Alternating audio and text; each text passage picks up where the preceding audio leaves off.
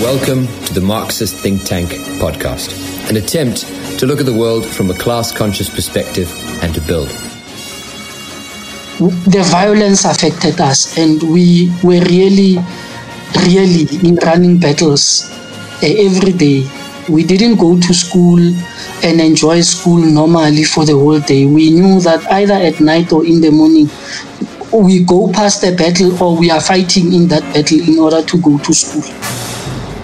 So we were used to the violence. We were burying our comrades every week, and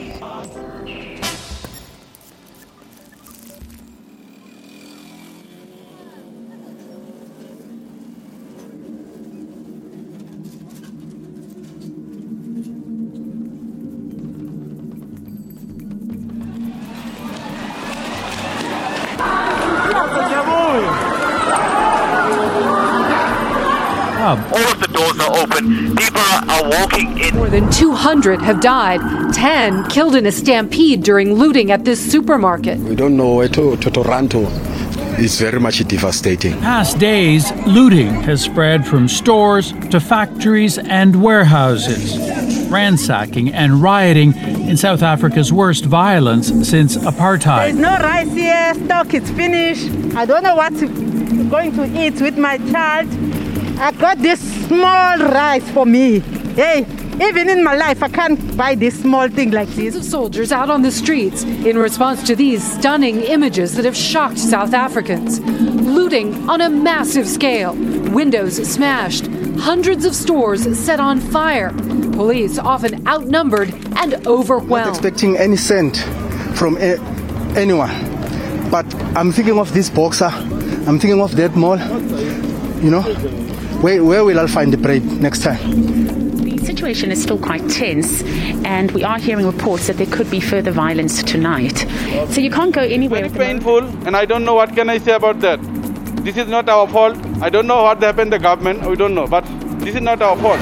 Protests started with the jailing of former South African President Jacob Zuma last Wednesday, accused of corruption. Violence was sparked by the jailing of former President Jacob Zuma, but then widened into anger over poverty and inequality. Sparked by the arrest of former President Jacob Zuma, under investigation for corruption and fraud, but still popular among many poor South Africans. The instigators want to spread instability in the country. Late tonight, the president called the violence a coordinated, deliberate attack intended to destabilize the country and vowed to bring those responsible to justice. It says a week of violence and looting was planned and coordinated.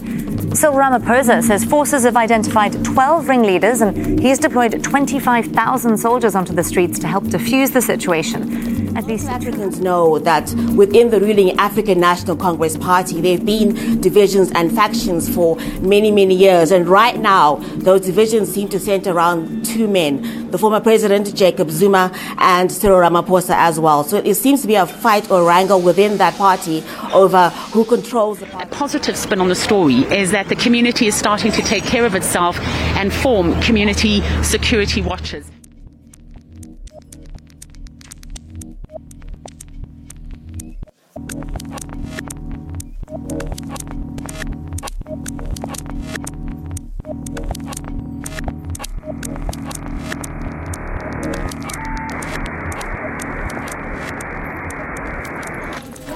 Must the cost be so high? The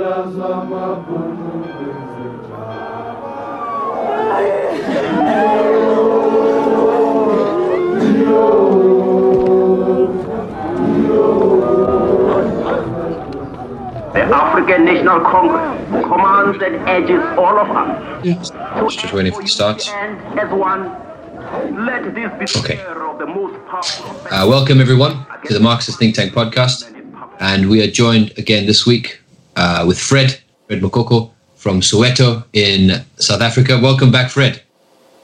Thanks, Richard. Great. It's great to be here with you, Fred. And we are picking up from where we left off on our last episode. So Fred was obviously explaining to us and talking to us about the struggle against apartheid in South Africa, and obviously what he experienced, what he saw, and what he did. Where we left it off, obviously, we discussed how for you, Fred, how you had gotten into the struggle, some of the tactics, some of the things of the struggle, what it felt like, what it looked like in Soweto, the courier system of how people used to communicate, how apartheid operated in terms of the police and the army, going into high schools, how schools were separated under the Bantu education system. And then we talked about how things, emerged, how things evolved with consciousness, the struggle becoming more, pointed, becoming more, I suppose, militant, growing, the momentum. And obviously the release of Mandela coming out, and how the student bodies that you were in Soweto obviously also were a big point of organization, how the ANC cells organized.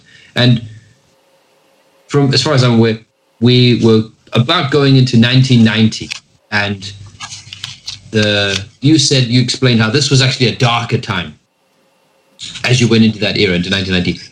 And I think we're probably talking about the IFP here and the struggles and the third forces that the apartheid regime also implemented. So I'll let you carry on from there then, Fred. Please tell us the rest of your story.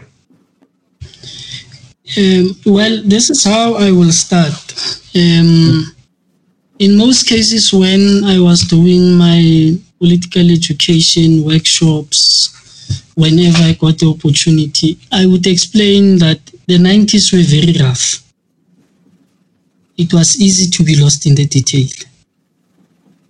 And that characterization comes because, as earlier indicated, it was the most darkest time where there was the most violence visited on people. And that violence culminated into running battles with the enemy that is historical but was now hiding behind black people, who some of them were used even before 1990. It's just that 1990 became the culmination of what had earlier been characterized as black-on-black violence. I'm told Oliver Tambo would have characterized that situation as the poor fighting the poor over poverty. Now, this is the times when you have people who ordinarily are part of the working class, who are supposed to be fighting for the same interests as the working class. But because they had been living in what in the mines were called compounds, in the townships, they were called hostels. They became a community that was divided from the people's battles in the townships. So in my own view, it was easy for them to be used. Some of them would have come straight from rural areas, coming to Johannesburg to come and look for employment. And they found this violence going on. So it was easy for them to be confused by the enemy and to be used. But for us, what was painful is that Mandela is out. I also say we released him from prison. When other people want to argue that Mandela liberated us, we always correct them that no. Mandela himself had actually, on the 13th of February 1990 at FNB, had actually indicated that it is not the kings and generals, but the ordinary people. And we were part of the mobilization of those ordinary people. So for us, that was the real picture of now that Mandela is out, then we are going to go to what the ANC characterized the seizure of power, one man, one vote, the universal franchise. And achieving the universal franchise will get us into political office. And assuming political office will enable us to change the laws, to be in particular consistent with what we wanted to achieve, which essentially was the goals or the 10 freedoms that we always rallied people towards, the 10 freedoms of the Freedom Charter. Just so that people are familiar with the Freedom Charter. So let me see if I'm describing this correctly. The Freedom Charter is the document that was drafted in, I think, 1955 by the only, I suppose, moment where all of South Africa was consulted. Churches and different communities across the country were consulted and asked, and they drafted this grand document where everyone essentially contributed to what kind of society they wanted to have in South Africa, and it had a bunch of demands, many demands, obviously, the vote, also stuff about land, about the ownership of the economy. And that document in 1955, obviously the apartheid government was against it, but it became the sort of rallying document for the struggle, and then also became a big part of the constitution of today, of what was the founding of the constitution of today. Is that correct? Is that a correct description? Well, it's the correct characterization. Yeah. But essentially what we were looking forward to is the part where it says no government can just claim authority unless it is based on the will of the people, and then it says the people shall govern. So we're looking forward to the people governing.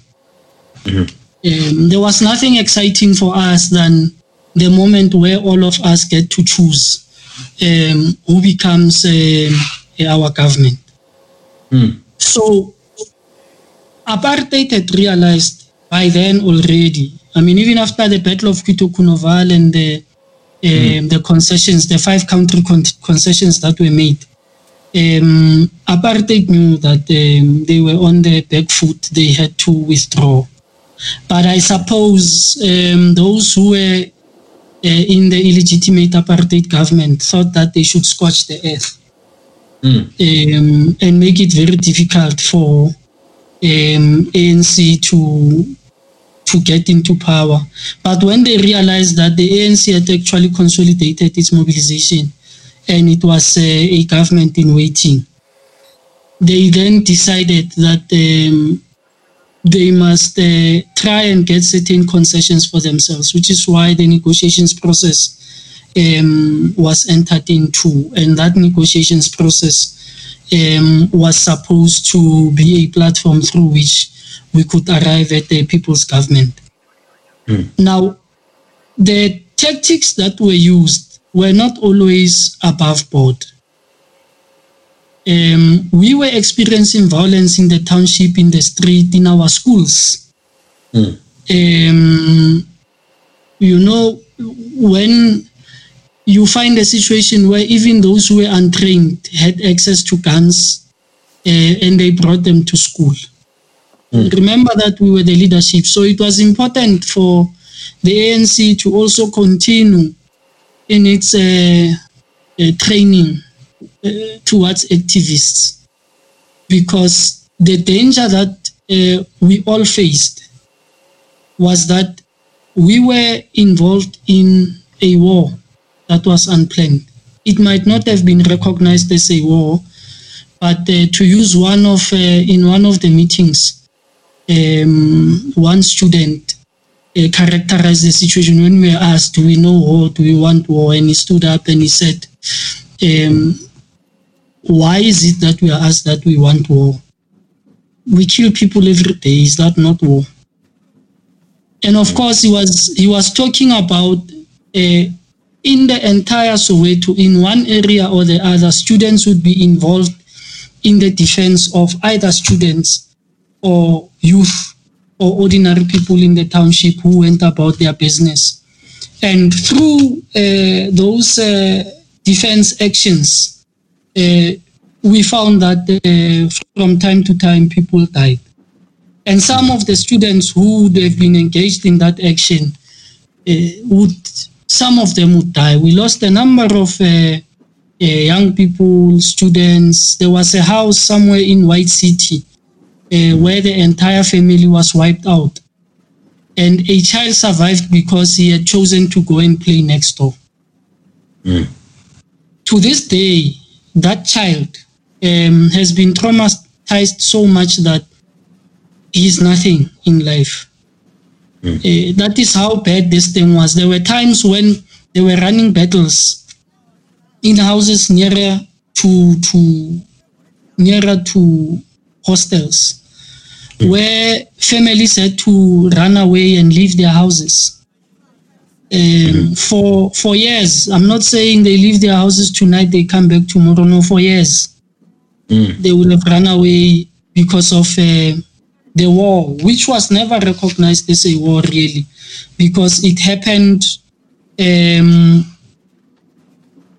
the process of apartheid retreating and then using hostels and agent provocateurs to foment that violence. So, how we participate, and it was politically driven.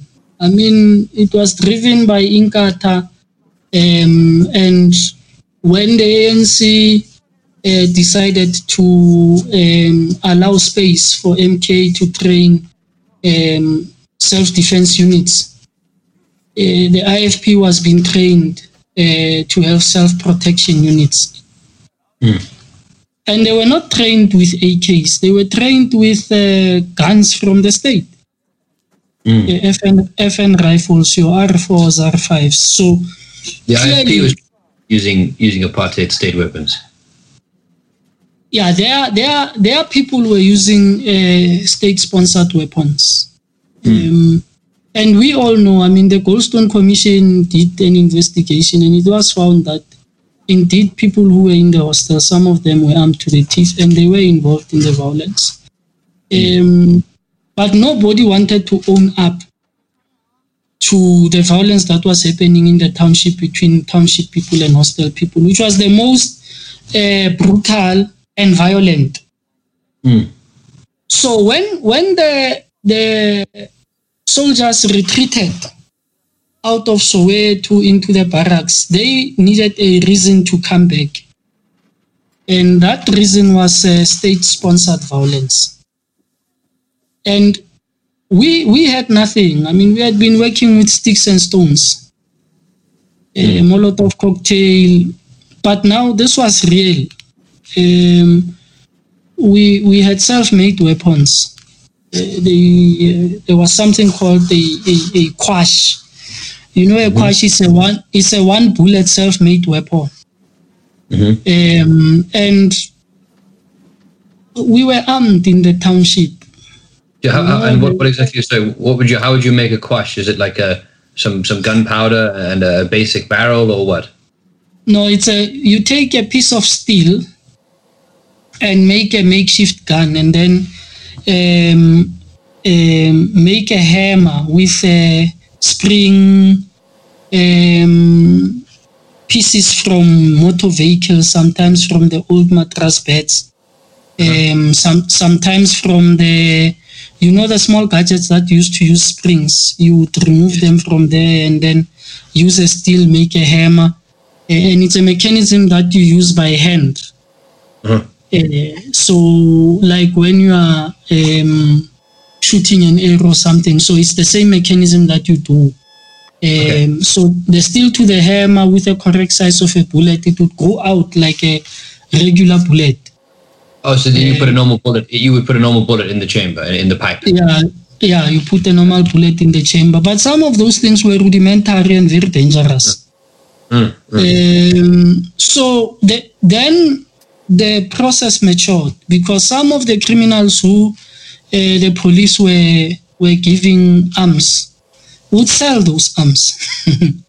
The small guns that came from the police, they would sell them. So you ended up with a situation where even people that you had not anticipated that they would be involved in the struggle began to be involved because some of their family members or relatives would have been killed. So they felt their blood was boiling. They felt that they had to return the favor. So for some of us, we were fortunate because having been linked with struggle operations, we then received proper training, Firstly, Umkhonto weSizwe did not believe in arming people because it was a very dangerous thing to do. But it believed that in the process of war and battles that had ensued, the right people had to have the right training in order to defend the people. And unfortunately, it was not always straight and direct who received the training. But most of us who would have been involved with the work of student activism and so on became part of the cohort of people who would be trained. You would be trained on how to rescue people and take them to a safe place. You trained on how do you retreat in the process where you identify that the enemy is seriously armed and ordinary people may be affected. You would be trained on how do you tactically defend people without necessarily escalating a battle to what it shouldn't be. So self-defense units were really trained not to advance and kill. They were trained to defend and move people to safe places, because at the back of our minds, and the training would always involve the fact that all people of South Africa are our people.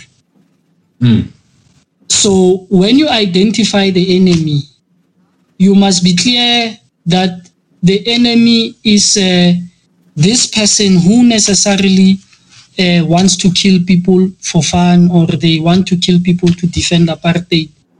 And be that as it may, you are not allowed to go and attack them. You are only allowed to defend the people.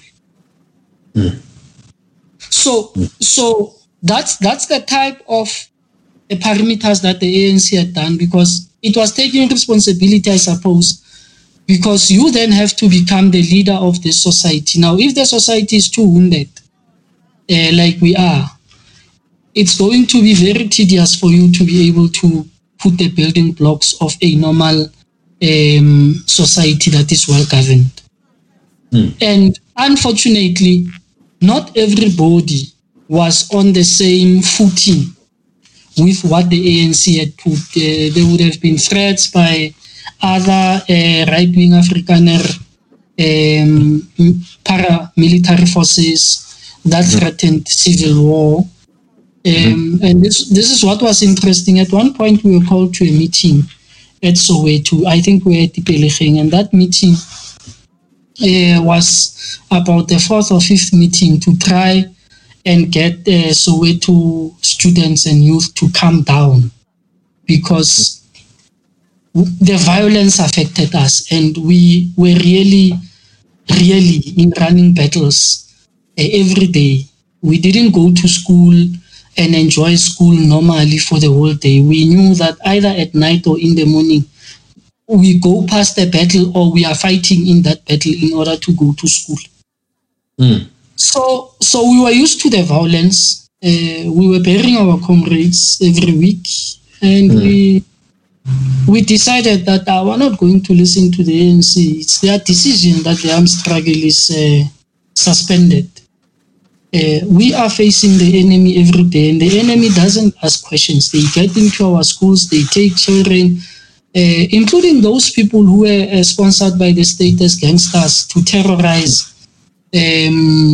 comrades and school children. So we had to fight criminals and to fight the apartheid police, as well as to fight the so-called self-protection units that went into our homes and attacked our people.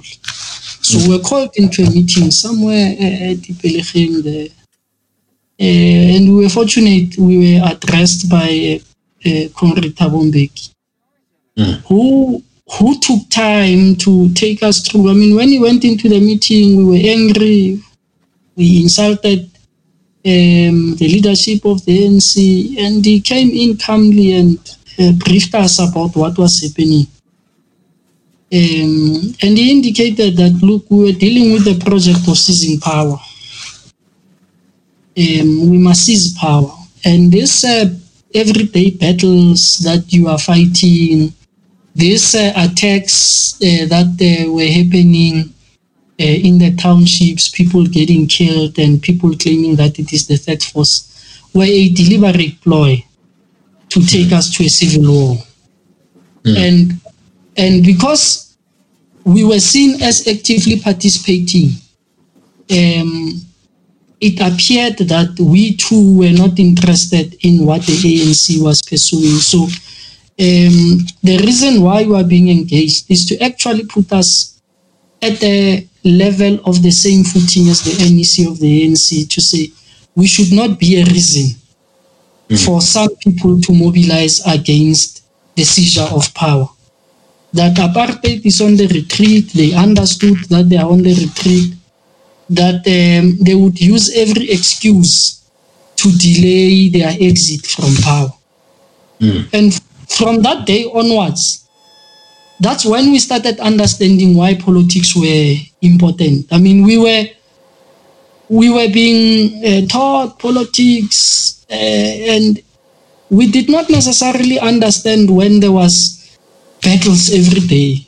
But until Thabo Mbeki came and explained that to us, the way he explained, we were overjoyed in the meeting. We went out and explained ourselves to our own student bodies at schools, to our own teachers and principals, because some of them were really aloof. And it became another moment of pride to be linked to the struggles of the people through the African National Congress, because then you could see the bigger picture. Is that how he did it then? Is that so? Obviously, Thabo Mbeki is obviously the individual who came on. He went on to become president, obviously after Mandela. Just for the audience who are not familiar, perhaps. Yes, at that time he was. Yeah, no, he came there smoking a pipe, driving a BMW 3 Series, speaking with us there. But you know, when he gave the history of the struggle, there's somewhere where he explained why in Soweto it would be very difficult if a civil war was to start. The SADF would immediately deploy its forces and annihilate people in Soweto. And he explained how how freeways and roads were built to really assist the apartheid government to quickly reach the townships. I mean, there were unexplained spaces. And he explained that these spaces could equally be used as a temporary military site to go on a campaign to kill people. He explained how during apartheid times arms were being stolen. And they were not being stolen by people who did not know how to shoot. They were stolen by people who were in the machinery, who were taught how to shoot. And because of that policy of military conscription, almost all white children were taught how to participate in war. So, on the basis of that explanation and the understanding of a civilian catastrophe that might happen, we had to understand that, well, it will not be in our best interest to continue using the attacks by people who were encouraged by what was characterized as the third force, which essentially was the apartheid government. It would not be correct for us to use that as an excuse to continue fighting. In fact, it was clear that we had to change our tactics and use mass mobilization as the most effective instrument. So we really changed the tactics. We moved from participating in the fighting battles, and we then started organizing mass rallies as well as marches. On our part, we were using the exam fee process that matriculants used to pay an exam fee, and that exam fee was not for purposes of administration. it was used as a discriminatory instrument from allowing poor children who came from poor families participating in writing an exam and getting matric certificates and going to university. Yes. So if you could afford, because there were two amounts. I remember in 1992, one amount was 120 for people who were going to write to try and get into university. And then the other amount was 99 rands for people who just wanted to prove that they wrote matric and they passed. That's how it was. And in our view, we were able to register a victory that year because we moved the price of 120 and 99 rands to actually 99 rands for everybody who's going to write matric. But that victory was also a sign that apartheid was under pressure. So we exerted more pressure. We went on strikes. There was a point where we shut down the city. So mass mobilization became an important instrument, and it then brought attention back from the running battles that we had. We still battled, we still fought, but the bigger picture for us who were in the student bodies was that it was easy for us to mobilize the people using our issues. No school fees, no exam fee. And at one point, whilst we were fighting seriously, the attacks on our schools were not necessarily dying down. But we also had to demonstrate a position of moral authority.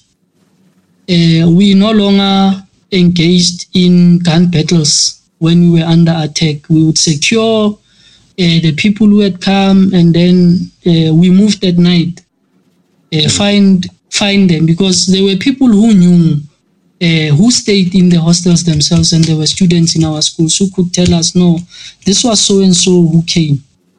We can find him. So that's how we moved. We could find them so that we reduced the level of fighting, gun-toting, and so on and so forth. So in that case there, Fred, I mean, would you be going out and taking out the guys who had been attacking the community? Would you be arresting them, or would you be taking them out? We were taught at some point also to educate the enemy. Because sometimes the enemy did not know why they were in the battle. So that was a possibility. It depended on how you wanted us to engage you. But in most cases, many people that we went to find, we were able to engage them, and they became part of the people who would say, no, but violence must end. Because then they started understanding from where we were moving. That is how we were able to effectively use apartheid propaganda against the apartheid government, because the ANC was consistent. We're not fighting our people. They would even say the white people are our people as well. So we must be careful about what are the things that we are going to do as we advance. So we were not a bunch of angry young people who went about killing people willy-nilly and so on. In most cases, the advanced contingent in us was about turning things around in a way that was going to reduce violence and elevate the ANC to a position of moral authority, because at the time we had made a point that the ANC was advanced, it had mobilized society. They were just a government in waiting, and all of the things that they were required, including explaining to people. For instance, there was a document called the Harare Declaration, which also was explained by Thabo Mbeki in that meeting. We took that bold step and explained that. When the Ready to Govern came out, we took a bold step and explained that to the youth and to people who were closer to us. When the RDP was released as our instrument of fighting elections and getting into government, social policy that we were bringing into government, we took initiative of going around explaining that. So, what is it that I'm saying? I'm saying, although the violence was at a heightened level, more people died between 1990 and 1994. We were able to turn things around in a manner that assisted us from participating in violence, but to winning the hearts and minds of the people and really focusing them on the seizure of power. Right. That's exactly what I was going to describe or ask you if it was an accurate description. Is that, yes, you went from organizing in student bodies or being organized into student bodies and other bodies, agitating, handing out literature, speaking to people about the struggle, getting into armed struggle, getting into fights, and then combating the third force, the apartheid state-sponsored gangs and other actors that you described, as well as obviously then the IFP, which we'll go a bit more into in a moment. But you kind of went from an agitational and organizational sort of mass movement initially to organize, then obviously into conflict, armed conflict with various elements. But then in order to get further support, you guys went back, in a sense, towards the mass mobilization, towards the bread and butter issues, the sort of mass line kind of stuff of going to the people, speaking to them about your policies and speaking to them about what they wanted. So there was a kind of back and forth between the armed struggle, the quote unquote violent revolutionary stuff, and the more, I suppose, softer politics. Is that a correct description then? Well, it was not necessarily softer politics.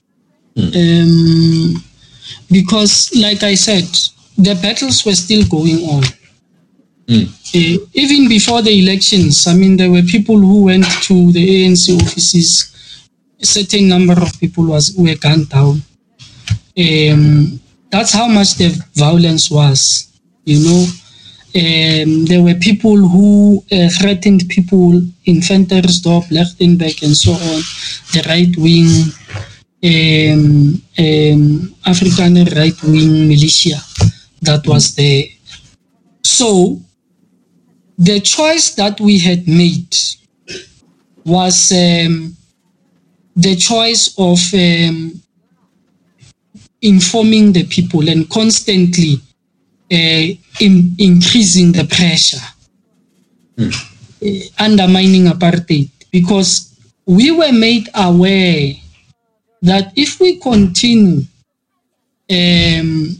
using the barrel of the gun, we may undermine the advance that at the time the ANC and the Mass Democratic Movement and the Allied Forces and the international community had advanced.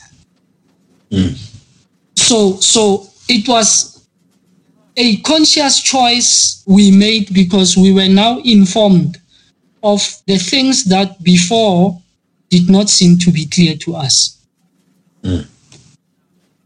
And believe you me, I mean, the ANC was a formidable organization.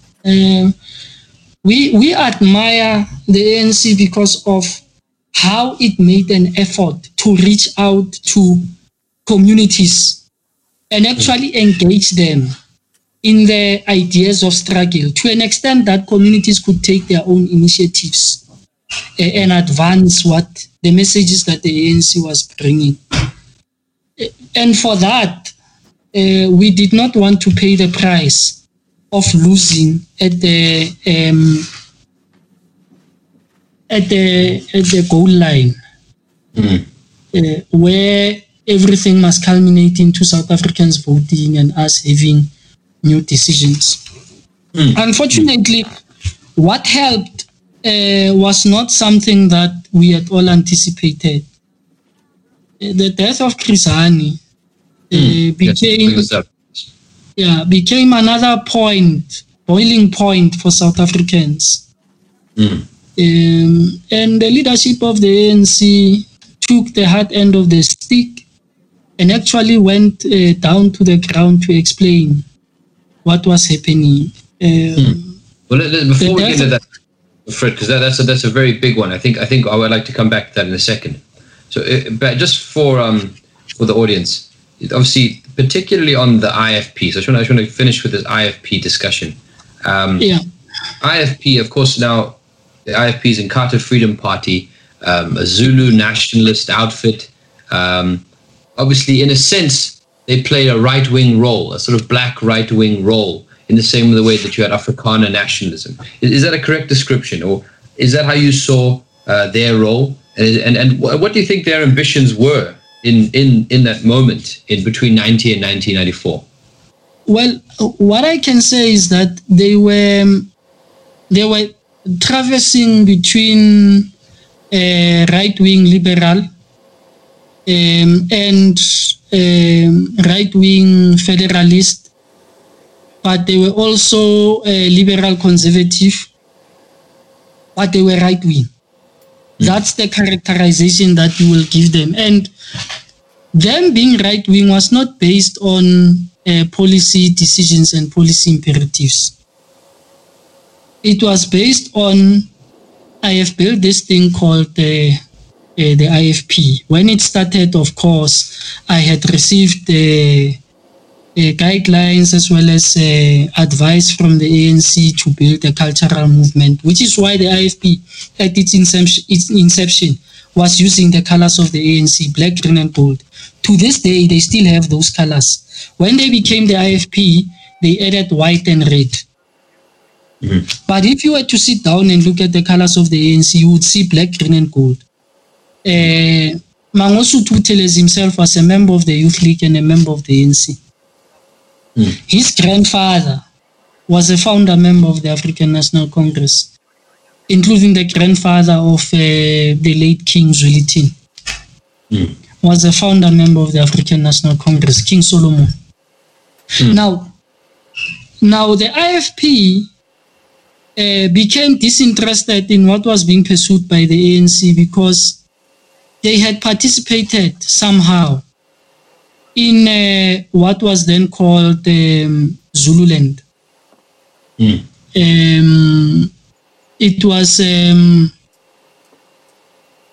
somehow a semi-Bantustan, precisely because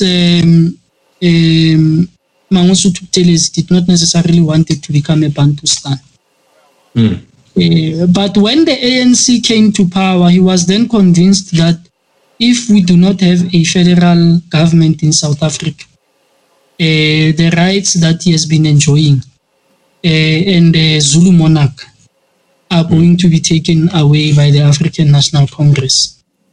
So he then used that as a key demand for him to either be part of South Africa or to ask for a federalist arrangement in South Africa, which to us did not make sense. We didn't want a federal government. We wanted a unitary government. Of course, we were not in favor of provinces. We wanted 14 regional governments. And those regional governments would take the form of municipalities. So the two positions, according to him, were not necessarily meeting one another. They were opposed to one another. And that's according to him. And he then insisted on us having international mediation. So the IFP, as an organization, started in earnest fighting for space when Mandela became president, when Mandela came out of prison. Out of prison, not president, yeah, sorry, yeah. Yes, when Mandela came out of prison, then the IFP started fighting for its own space. And in fact, it was a strategy by all Bantustan leaders except for Bantu Olomis. They wanted to assert themselves and started asking themselves what's going to happen in the new South Africa, what's going to be our position and so on. So the ANC, through its own structures, had to deal with that situation. And many of the people, some of them in the Bantustans, would have been members of the underground machinery of the ANC. And they were able to do what they were supposed to do. Another problem that came was that then the UDF had to be dissolved because the ANC was now inside the country. Right. So you don't think the IFP had any bigger ambitions than that? The Zulu nationalism of the IFP was only trying to sort of fight for, to stake out its own federal sort of space within a continued new version of the Bantustan system under some sort of a different political dispensation than the one that they were worried about having, which would have been a unitary government. That is exactly what they wanted. They wanted, they were using words like self-determination. They wanted a federal state. They wanted to have their own constitution, and so on and so forth. So we then said, but in all honesty, we were not going to accept any federal system of governance. And even how the ANC had posited the matters that were related to how people are going to be governed, it was always about having a unitary state. But in the pre-1994 negotiation process, just before the elections, the ANC then accepted this thing of 9 provinces. And it made sense that then you would have Zululand and Natal becoming KwaZulu-Natal. And then it made sense that the provinces would have autonomy, not independence. They would become under one unitary state, but they would have autonomy to run their own budget and their own programs within the province. So the IFP, in as much as it could not be appeased, but they then ended up participating in the elections because they were saying they were not going to participate in the elections. And then there were other people who said they were not going to participate, which was General Viljoen and his right-wing and conservative people, who were also informed that no, at first we are going to have a government of national unity which would run for 5 years, which that would be called a transitional period. And this transitional period will be established under the Transitional Executive Council, and then the Transitional Executive Council would be governed under Transitional Act 200 of 1993. So that interim constitution was able to assist in relation to the violence that was visited on people. So from around the country, it really subsided to a few areas. I know that in East Rand, they were still experiencing it.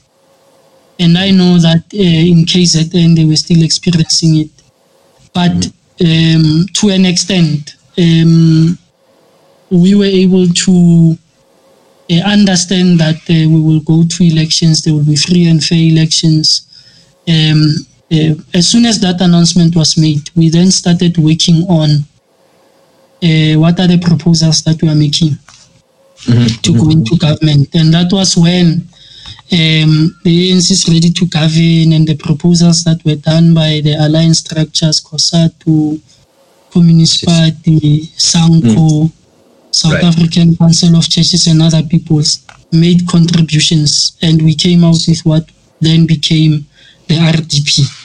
RDP. So you now we're going into as you say, into the election, into the governance, and you just mentioned the South African Communist Party there, and so let's go back to the Chris Hani incident, but obviously we'll try and make that a bit broader as well. I mean, obviously the role of communists in the struggle is probably quite long. It probably goes back, to the early parts of the struggle. But you mentioned earlier, before Chris Hani, you mentioned the Battle of Quito Carnival. So obviously for our listeners, that's the battle which I think 1988, 1989, where the Cubans and the Angolans held off against the apartheid army and basically defeated them in Angola. And it was a big moment for the struggle. So I just want you to, perhaps you can describe what the significance of that battle, the winning of that battle of Quito Carnival. What was the significance of that? And then the role of communists generally, at this point in the struggle, how big was their contribution? Look, let me start here. The ANC and the Communist Party struck an alliance that not only worked in the ANC, but it worked internationally. And given the ability of the ANC to organize, it became number one enemy of imperialism, because it was able to, the ANC has always been able to put enemies into one room and unite their views. It did so with the OAU. It did so with organizing the non-aligned movement, party-to-party relations, and focus on what was important. So working with the Communist Party, the ANC would be able to reach Communist International. It would be able to reach the working class organizations around the world, working with SACTU, South African Congress of Trade Unions. It was able to build relations. Now, so that is the first danger, that you are able to work with people that everybody gets convinced that they shouldn't work with them, and which is why the ANC would have been labeled a terrorist organization, even if it didn't believe in terrorist ideas. So, as a result of that, I mean, the ANC was given a base in Angola by Dr. Agostinho Neto in recognition of how Tambo was able to provide advice to all the political organizations there on building a united front that was going to win them the battle against colonialism. And Dr. Agostinho Neto, on becoming the president of Angola, invited the ANC to have bases in Angola. At the time, the ANC only had bases in Tanzania. Some of them, it had areas where it could operate in Mozambique. Yes, so that was in the 70s. So the ANC then had training bases in Angola. It could, particularly towards the 1976, it could train a mass number of people. It could direct people to other areas. And then also the fact that it was accepted as part of the organizations that sit in the OAU. It had access to other resources from presidents of other countries. So it was then given an office also in Zambia, in Lusaka, where it operated from. So it moved its headquarters to Lusaka. Now, what does it mean? It means that because Angola had chosen to become a communist state, the alliance that the ANC had with the Socialist International and communist countries, as well as working class organizations around the world, assisted to solidify relations with Russia, Cuba, China, those countries that were in pursuit of socialism. And even how we became oriented. We were oriented through Marxism-Leninism. So that's how the communists were influential to us. For instance, we adopted the National Democratic Revolution introduced by Lenin for the first time in what was called State and Revolution. And in the NDR, we characterize the enemy through that instrument and framework, and identify that we are fighting an enemy that is implementing what was called colonialism of a special type, where the colonized and the colonized were staying in the same country. That colonialism, as we identified it before, was no longer in existence when South Africa declared that it was a republic on the 31st of May in 1961.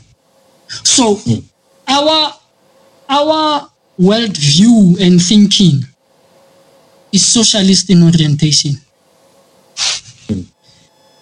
But be that as it may, the ANC remains a liberation movement. And the communists were instrumental in all the milestones that the ANC gained.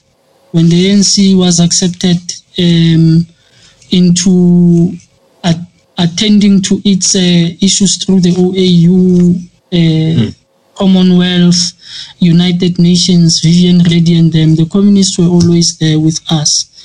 And even countries that were in pursuit of socialist republics were always fighting alongside the ANC, including social democratic parties that you found in Scandinavia and in Britain. Now, that's the influence of the Communist Party. So the biggest danger became that this continuous influence of the Communist Party would not make the ANC into what the imperialists wanted the ANC to be. So the ANC will not at any given point become a capitalist institution that is required to be by the imperialists. And as a result, it had to be characterized as a terrorist organization. Now, because it was characterized as a terrorist organization, then it had to be pursued through extraordinary methods, which included arming people that were against the ANC, using that as an excuse. So Quito Kunoval, which is in Angola, became a target because it had ANC bases. It was attacked in the 70s when the ANC arrived there. And in the 80s, it was attacked because it was seen as a point where if it had been destroyed, you would have weakened the ANC's ability to advance, because it was clear in the 80s that the ANC had advanced inside South Africa, and repressive laws had to be escalated, state of emergencies had to be used. Now, so Quito Kunoval was that strategic outpost where the Cubans had guarded it, where the Angolans were jealous about it, and where the ANC had found a home where they could really train revolutionaries who would alter the course of the apartheid history that we were faced with. Now, this is the significance, because then Grisani went out of the country, became part of Umkhonto weSizwe, became its foremost commander who did sterling work. And at the time when he came back into South Africa, he was one of the most wanted people by the apartheid government. In fact, they wanted him isolated, to say, no, we can speak to so and so and so and so, but we can't speak to this one. Joe Slovo as well, and many other comrades were in the Communist Party. But the ANC did not view the Communist Party as an outside organization, because many members of the Communist Party were in any case members of the ANC. Was Mandela a member of the Communist Party? Yeah, there is that rumor and allegation. But this is how I explain it, because I don't want to bring it down to which individual. Okay. Mandela would not have been trained in China if he was not. But I'm just passing. Okay. And he started interacting with the concept of communism early on after he had joined the ANC. He was opposed to it when he was at Fort Hare, but he started understanding and was therefore recruited with other comrades. And he was trained in China, is that correct? Yeah. No, not him. He was trained in Algeria. Yeah, his comrades that he was with in the high command, some of them were then sent to China for training. I see. Mandela was trained by Ahmed Ben Bella in Algeria. In Algeria, okay. Yeah, and Ahmed Ben Bella was trained by Ernesto Che Guevara. I see. Okay. So the training that Che Guevara did in the early 60s, I mean, even in the Democratic Republic of Congo, ending up in Bolivia, he went around training people in guerrilla warfare. But the most important part of what I'm saying is that Mandela was linked to the Communist Party by communists who also served in the high command.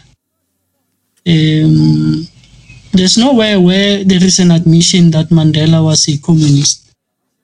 But if you do your work properly, you will be able to find that these actions were in actual fact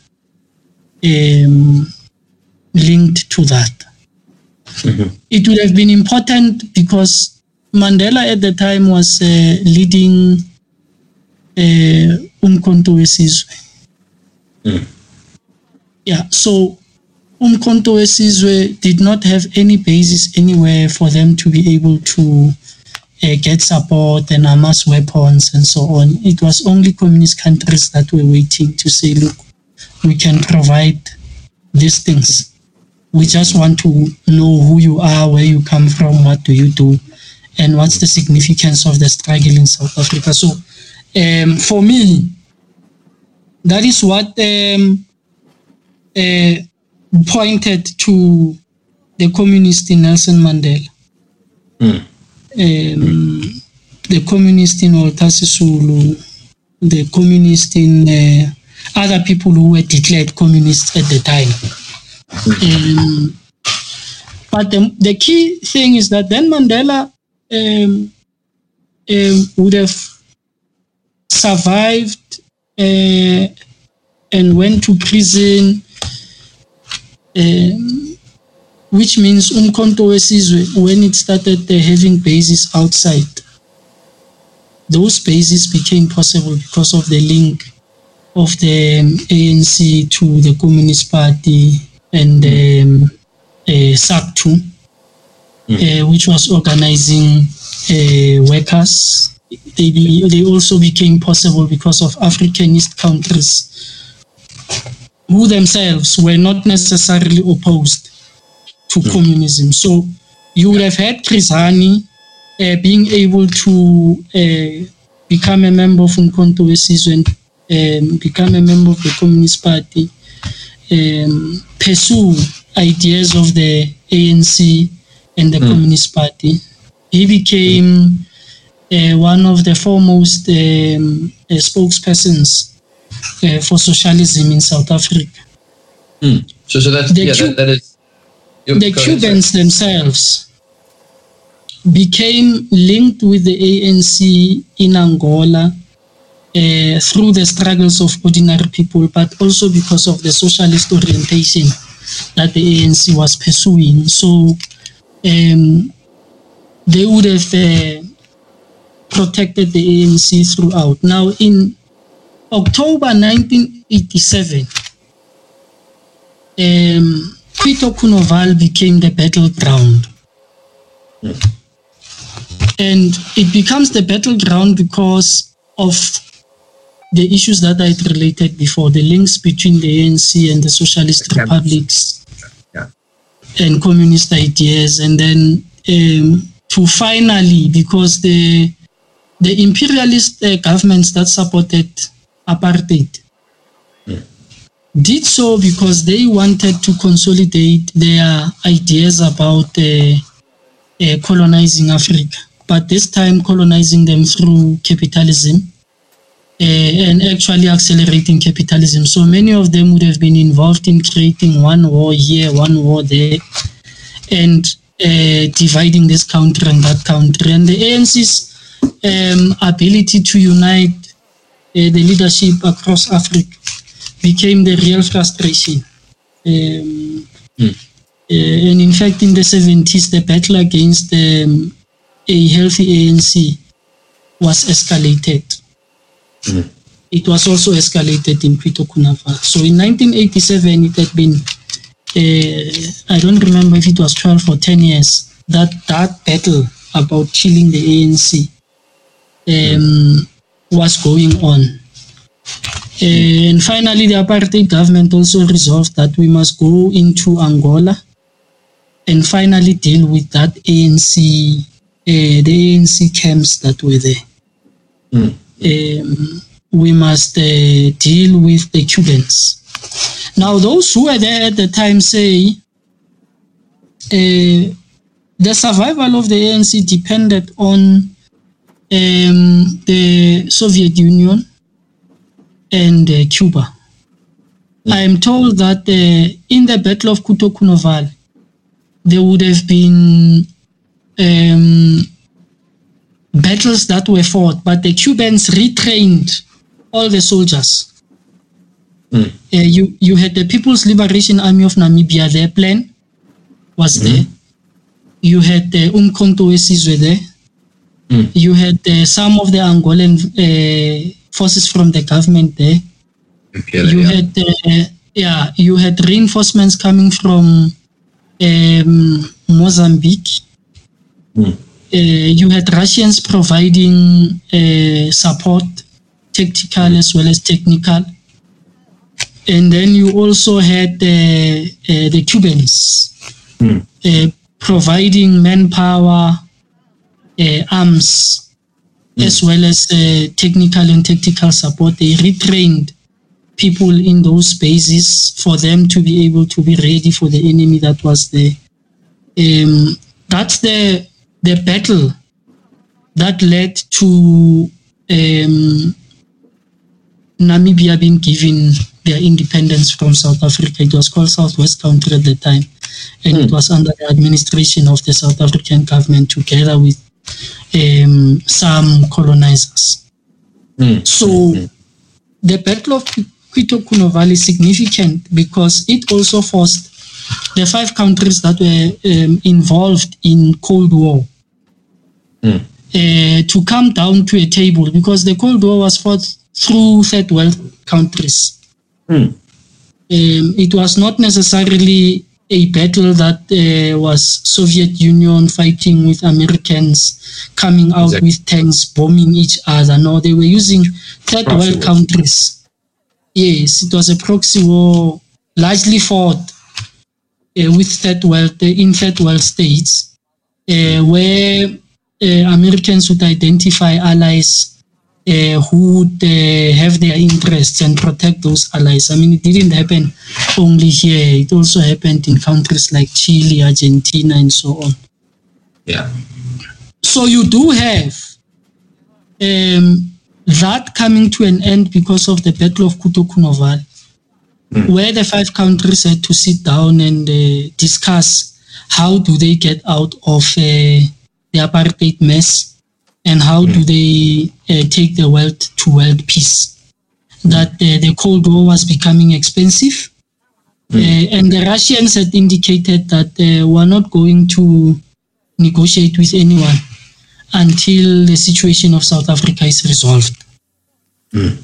So for Russia, that was their own position to say the Soviet Union is not going to negotiate anything until Africa, the last country in the southern tip, gets their liberation from all of you. If that does not happen, we are still engaged in the war. So the stakes were very high. And because it was protracted and very expensive, I mean, a protracted battle is very expensive. Sun Tzu does say so. There had to be concessions, but when those concessions were made, there was also an embargo put on the agreements that were reached in 1988. That embargo was put for 30 years. I think now people do have access to documents from Huito Kunoval. They can check for themselves what were the discussions, how did they pursue the discussions. But the apartheid government lost their position of continuing to engage in the apartheid policies at the end of that battle and at the end of those negotiations. And so you have Botha resigning in 1989, Chrizani coming back into the country after the unbanning of political organizations, starting to mobilize for the Communist Party. Of course, he would have been the head of Mokoko Wesizwe, Commander-in-Chief of the Army, Chief Commandant of the Army. So you had a situation where, so what the apartheid government was looking for was an excuse to go to civil war. And Chrizani became the perfect instrument for us to go to the civil war, because they had lost any other and every other thing. And when they killed him, it became a serious situation for South Africa. On the day Chrizani was killed, there was so much mobilization of Umkhonto Wesizwe soldiers. Many of them were still alive. They were ready to go to battle the following day. They were waiting for orders from the leadership. And Nelson Mandela, being the father that he is, the advanced cadre of the ANC, an experienced comrade, who himself was very brave, was jailed for his bravery and the ability to think about the people and fight for them. Then had to go and speak on behalf of all angry South Africans, the majority of whom were African in particular, and black in general. Even the white sections of South Africa did not understand why would there be such a killing when we are about to reach a breakthrough. So it was really the leadership of the ANC which was able to convince people not to take up arms. But it was clear that this thing had gone out of hand. And some of the people who did not actually belong to the ANC and believe in what the ANC was saying after the death of Chrizani found excuses to go and bomb people in restaurants, in churches, or shoot at them in churches. And it was the leadership that was provided at the time, which was consistent with all the teachings that we had received anyway. That, I mean, to some of us, we still admire the period, because remember, as I said, the 90s were very rough. We became part of the leadership from the early 90s. And throughout that period, we had to explain to our constituencies. We had a student body as one of the biggest and most dangerous constituencies. And we had to explain what was happening. And it was because of the leadership that the ANC provided at the time that we were able to survive all of those experiences. And unfortunately, post the democratic era, many of us who had participated in the struggle found it difficult to adjust to the new South Africa. Remember, there are many comrades who did not receive counseling. Many of us had to go on with school after the war. The ANC itself was not, in as much as it claimed to be ready to govern, it did not have the human resources as well as the policy gurus who would assist the ANC in setting up a government. So many of the things that would have happened in government was on trial and error, and sometimes they were on a hit and miss. But the first 5 years, 1994 to 1999, became the great reconciliatory period. And that reconciliatory period was a welcomed relief out of the violent experiences that we had had. It was a welcomed relief because many of us who were younger would be able to go to school. We pretended to enjoy school, but we were damaged anyway. But we have survived. That is what is important today. We have survived. Some of us who were able to really focus were also able to come back and play developmental roles within the structures of the ANC in the community. And those developmental roles were both a learning curve for us. They were educational, but they also were responsible for us being able to get into certain spaces where we could really implement policy. So that's the long and short of it. That today we have the ANC that has challenges. It's because moving from the colonial state to where we are, where you have a democratic state, but we are dealing with the legacy of apartheid and colonialism, where people were deprived economic participation because of their color, sex. So you have a lot of work to do. Sure. Just on that one, Fred. Because now we're getting into governance and the challenges of power once you have it. Once apartheid is over. So I just want to on this thing. So Chris Hani was obviously assassinated, and one question is, would things have been different? Would policies have been different had Chris Hani survived? Would the SACP have played a stronger role? Would things like nationalization have been pushed further and maybe implemented in particular relation to the mines if Chris Hani survived? And we also can't ignore the other part to that. We've just discussed the significance of the Soviet involvement, the Cuban involvement, the socialist bloc's involvement. And what do you think would have happened if the USSR had not collapsed? So if the communist bloc had not gone through the counter-revolutions and all of the issues that it went through from 1989 to 1991. If you combine both, if we say Chris Hani survived and the USSR and the Western Eastern Bloc didn't collapse, do you think the nationalization of the mines and that kind of South Africa would have emerged?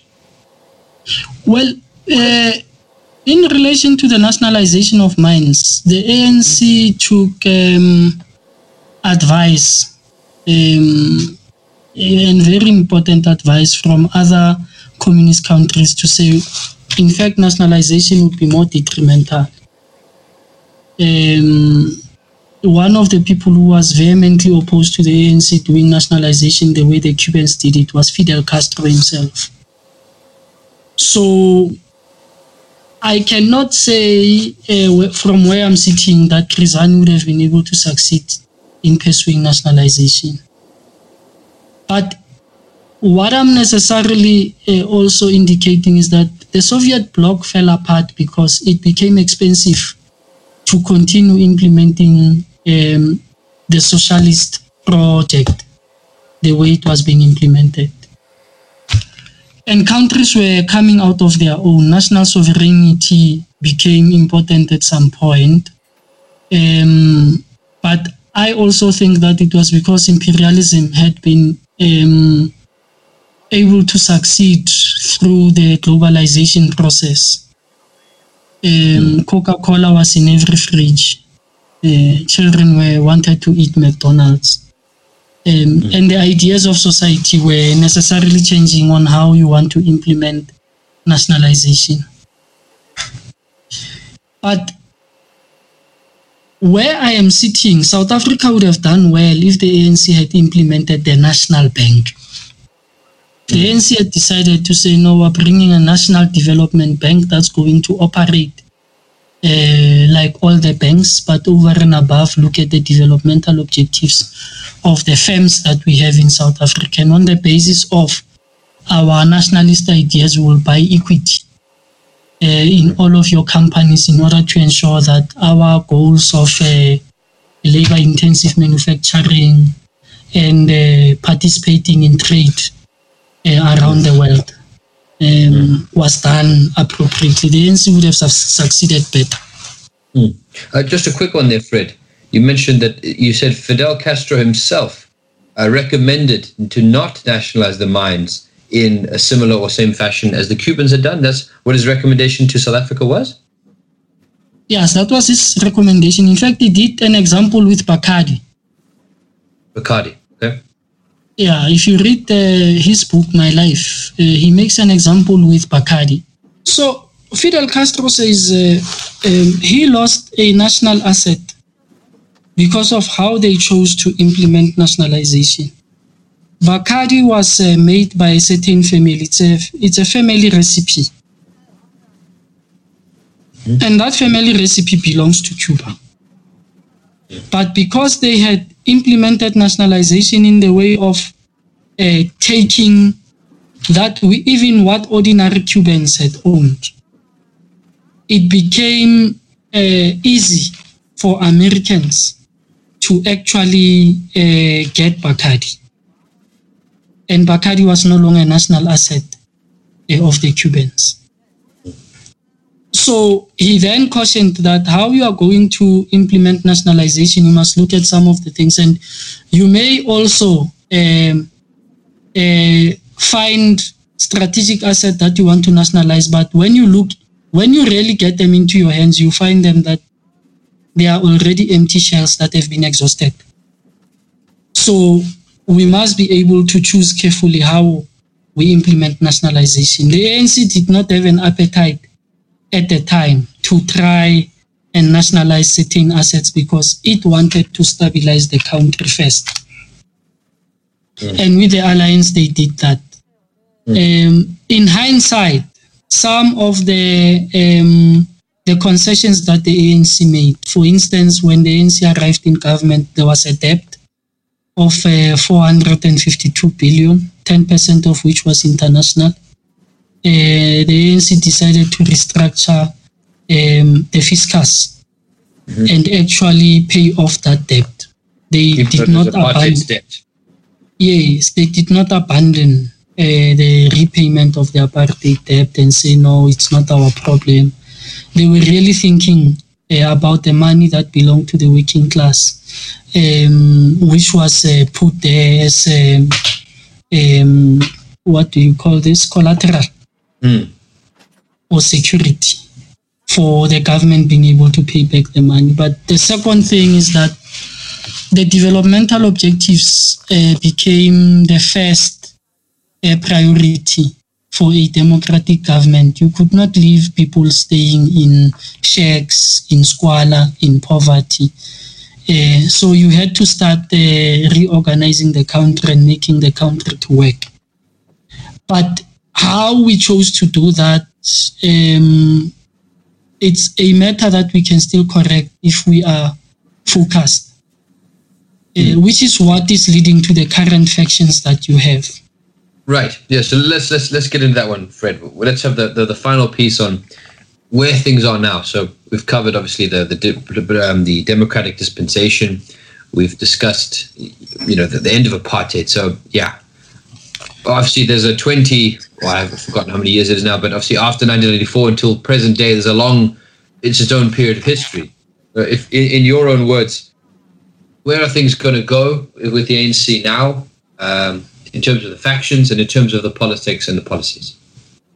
Well, the ANC has always been faced with one enemy throughout its history. If you look at everything that has happened, the ANC was faced with an enemy that wanted to divide it. And we have seen the divisions that have happened in the ANC had nothing to do with its ideological standing. The only ideological separation that the ANC had was in the 50s, when those comrades identified themselves as Africanists, and they were really opposed to South Africa characterizing, the ANC characterizing South Africa as belonging to all who live in it, black and white. That was the only ideological separation. Any other separation that happened was necessarily based on egos. I don't like this one, I don't like that one. And that is what the ANC, at its formation, had to deal with. Egos. There was a battle in the leadership in 1912. When Mafuguzela was elected, it was because he was not part of the discussions. He had gotten into trouble with his transport, and because he was not inside conference, those who were inside conference resolved that no, let's rather elect John Langalibalele Dube. Let's all agree that he will make a better leader. And that is what the ANC at all times must be able to do. But since 1997, and we were able to see this, we characterized it. We said for the first time after unbanning, we are going to a conference where the leadership of the ANC is going to be elected based on identifiable slates, where people would lock themselves into, we are going with this person and not that person. And we said that is going to cause divisions in the ANC. But the group of people who were arguing that, we were very few. We were seen as people who wanted Thabo Mbeki to really go on with leadership. Even though we had advised that, no, remove Thabo Mbeki and Jacob Zuma and get other people to be involved in the election. And really try to get the two factions to become one. There were boiling tempers. There was nothing that we could do further. So what you see today, it's a manifestation of what happened in 2007, the Polokwane Conference. What it does is that it takes a new form and orientation based on who is sitting where. And the pretense by some of the people who are pursuing some of these actions is that they are doing it for the organization. All of us have been taught in the organization, there will be preferences when we go to conference. But among other things that we discuss in conference is policies as well as resolutions. Mm-hmm. Out of the resolutions, we must have a program of action, and that program of action is what must unite the ANC. So after the leadership is elected, all of us must look at the program of action and ask, where are we? And once you do that, then you know that you have a responsibility to ask the leadership. You can't ask Comrade Cyril alone and then ask Comrade Ace alone. They are both in the leadership. They are elected into one national executive committee. Right? And you must then ask the national executive committee, we have resolved at NASREC. This is what we said. Where are we on implementation? The program said this thing would be here on this year.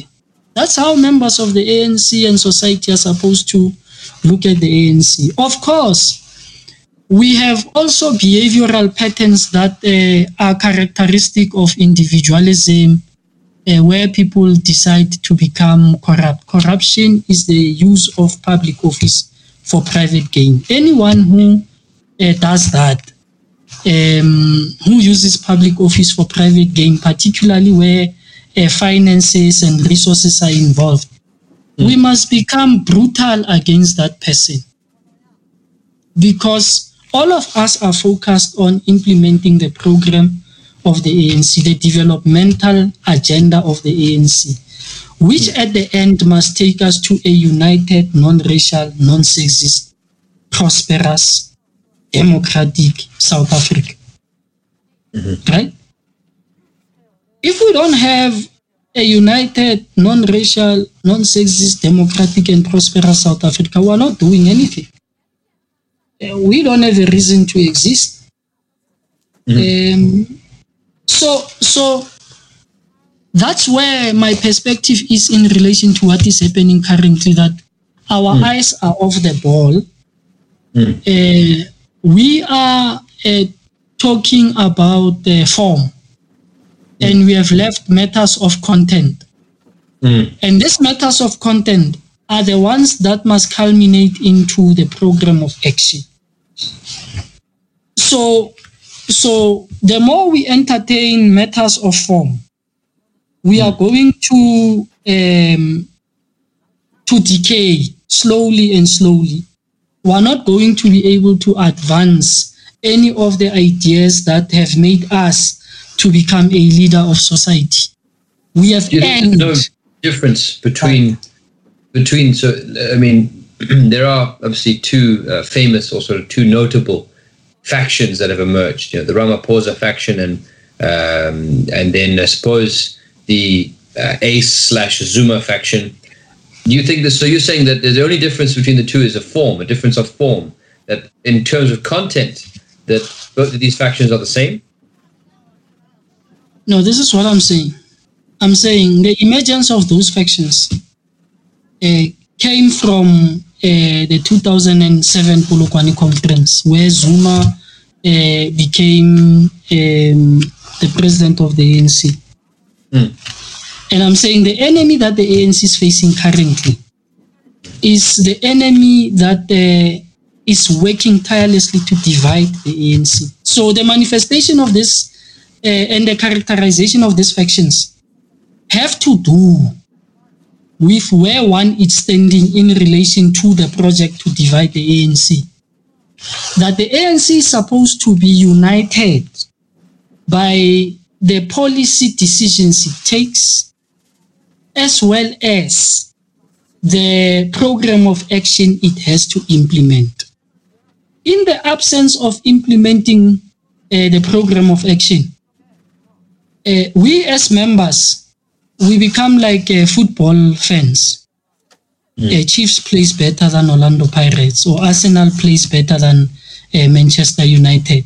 That's the form. Those are the teams that play football, right?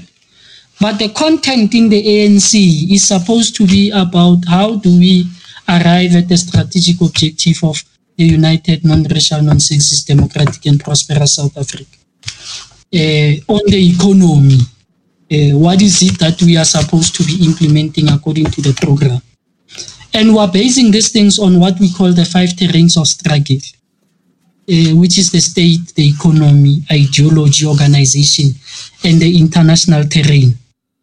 That if we can master those 5 terrains of struggle, we would have the international community having policies that gravitate against the development of South Africans. because we're not playing in that space. If we're not dealing with the issues of ideas, our ideological orientation tells us that we should be building a non-racial South Africa. You would be having people who have ideas of, in actual fact, they're taking all whites to the sea. They must be in their ships and they must go back to Europe. Where in Europe, we don't know. So the ANC is supposed to be at the center of the program of developing not only South Africa.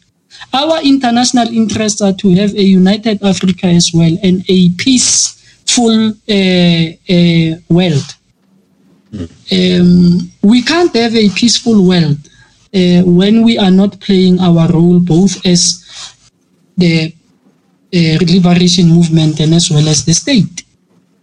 So these factions are not based on any ideological or on any content matters of the ANC. They are based on somebody loving somebody and somebody loving the other person, and the other person feeling that that one betrayed this one. In that way, we will not be able to unite the organization. So we must come back and focus on the program. What is the program of action taking us to? We must be able to evaluate social policy, including the political pronouncements that have to happen for certain policy shifts to take place. We are currently discussing the matter of expropriation of land without compensation. We are supposed to be dealing with the issue of the National Bank. So those are the things that we really must be focusing on. The term of office for the NEC is only 5 years. We must do an evaluation. We may want to elect certain people back into the NEC or elect new ones, but all of those things are based upon the policy direction, the tasks facing the organization, as well as the resolutions we adopt and the program of action. I see. That is what we should be focusing on.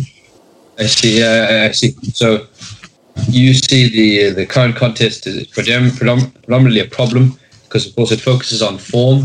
It turns it into factionalism based on personalities, on egos, and that the content is not necessarily the main discussion. And in a way, this is making the ANC not focused on its each branch, each individual, each section of the party can't really focus on what job they have or what role they can fill in implementing the grander plans and policies. So do you see an end in sight for the current phase, as you've described it, sort of the focus on form over content? Do you see the end of that phase coming soon, the 2007 to the present moment? Is that coming to an end? Well, let me say this. There will always be dynamics in the organization. There will always be tactical positions that people take. Some of those tactical positions will be different from what others take. For us, the most important thing is what we have resolved at conference and how what we have resolved gets implemented. That's the basis which we then look at the leadership, because the leadership is elected as a collective. The ANC does not have Superman. You see, we don't have John Rambo going to Vietnam to release prisoners of war. The ANC, when you get elected in a group. Collective leadership, yeah. Yes, and all of you must work together.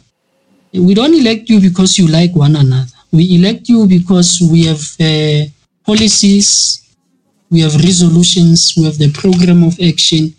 There are tasks that you must perform and you must report. So if we were to follow that strict route where we evaluate the leadership, not individuals, the leadership of the organization, and we evaluate as far as our policies are concerned, what did you implement? And we evaluate as far as our program of action is informed, what did you implement? Then we will be on the right path. We will not be worried. I mean, there will always be differences of opinion, we discuss them, we take a decision, the decision must be implemented. We are not in the ANC to like or love one another. We are in the ANC to work for the people. And we must work hard. I like it. Fred. It's a good. You still there, Fred? Yeah, I'm still here. Yes, okay, great. No, I think that's a great point to finish on, that you are still there to serve the people and you must work hard. Do you have any other final comments there, Fred? Well, I don't have my final comments. All that I can say is thanks for the opportunity to really discuss. I'm not the spokesperson of the ANC. I'm just sharing my views about my participation in the organization. For many years that we have given our lives to this organization, we can't abandon it now. For the sake of the love that we have for the people, we are not going to sleep today and wake up tomorrow having changed against the ANC. But the reality of the matter is there would be different dynamics at different points. We must understand. So thank you for this opportunity to discuss some of the pertinent issues. If other opportunities arise or are available, I will be available to discuss them. Absolutely. Thanks very much. I was going to say thank you very much, Fred, and thank you for sharing everything. I mean, obviously, it's been a long journey. We've gone from the 1980s until the present time. I definitely would like to have you on again to discuss. I mean, there's certain things we should definitely go over, perhaps the Marikana incident, and then, of course, going a bit more into depth, things like the EFF and things, more modern trends. And then maybe a few months from now, we can discuss whether the current phase is over and where you see the future as well. And then also perhaps the relationship to China and things like that in Africa, and South African development particularly. But thank you so much for sharing with us. Thanks very much. Shit, brilliant.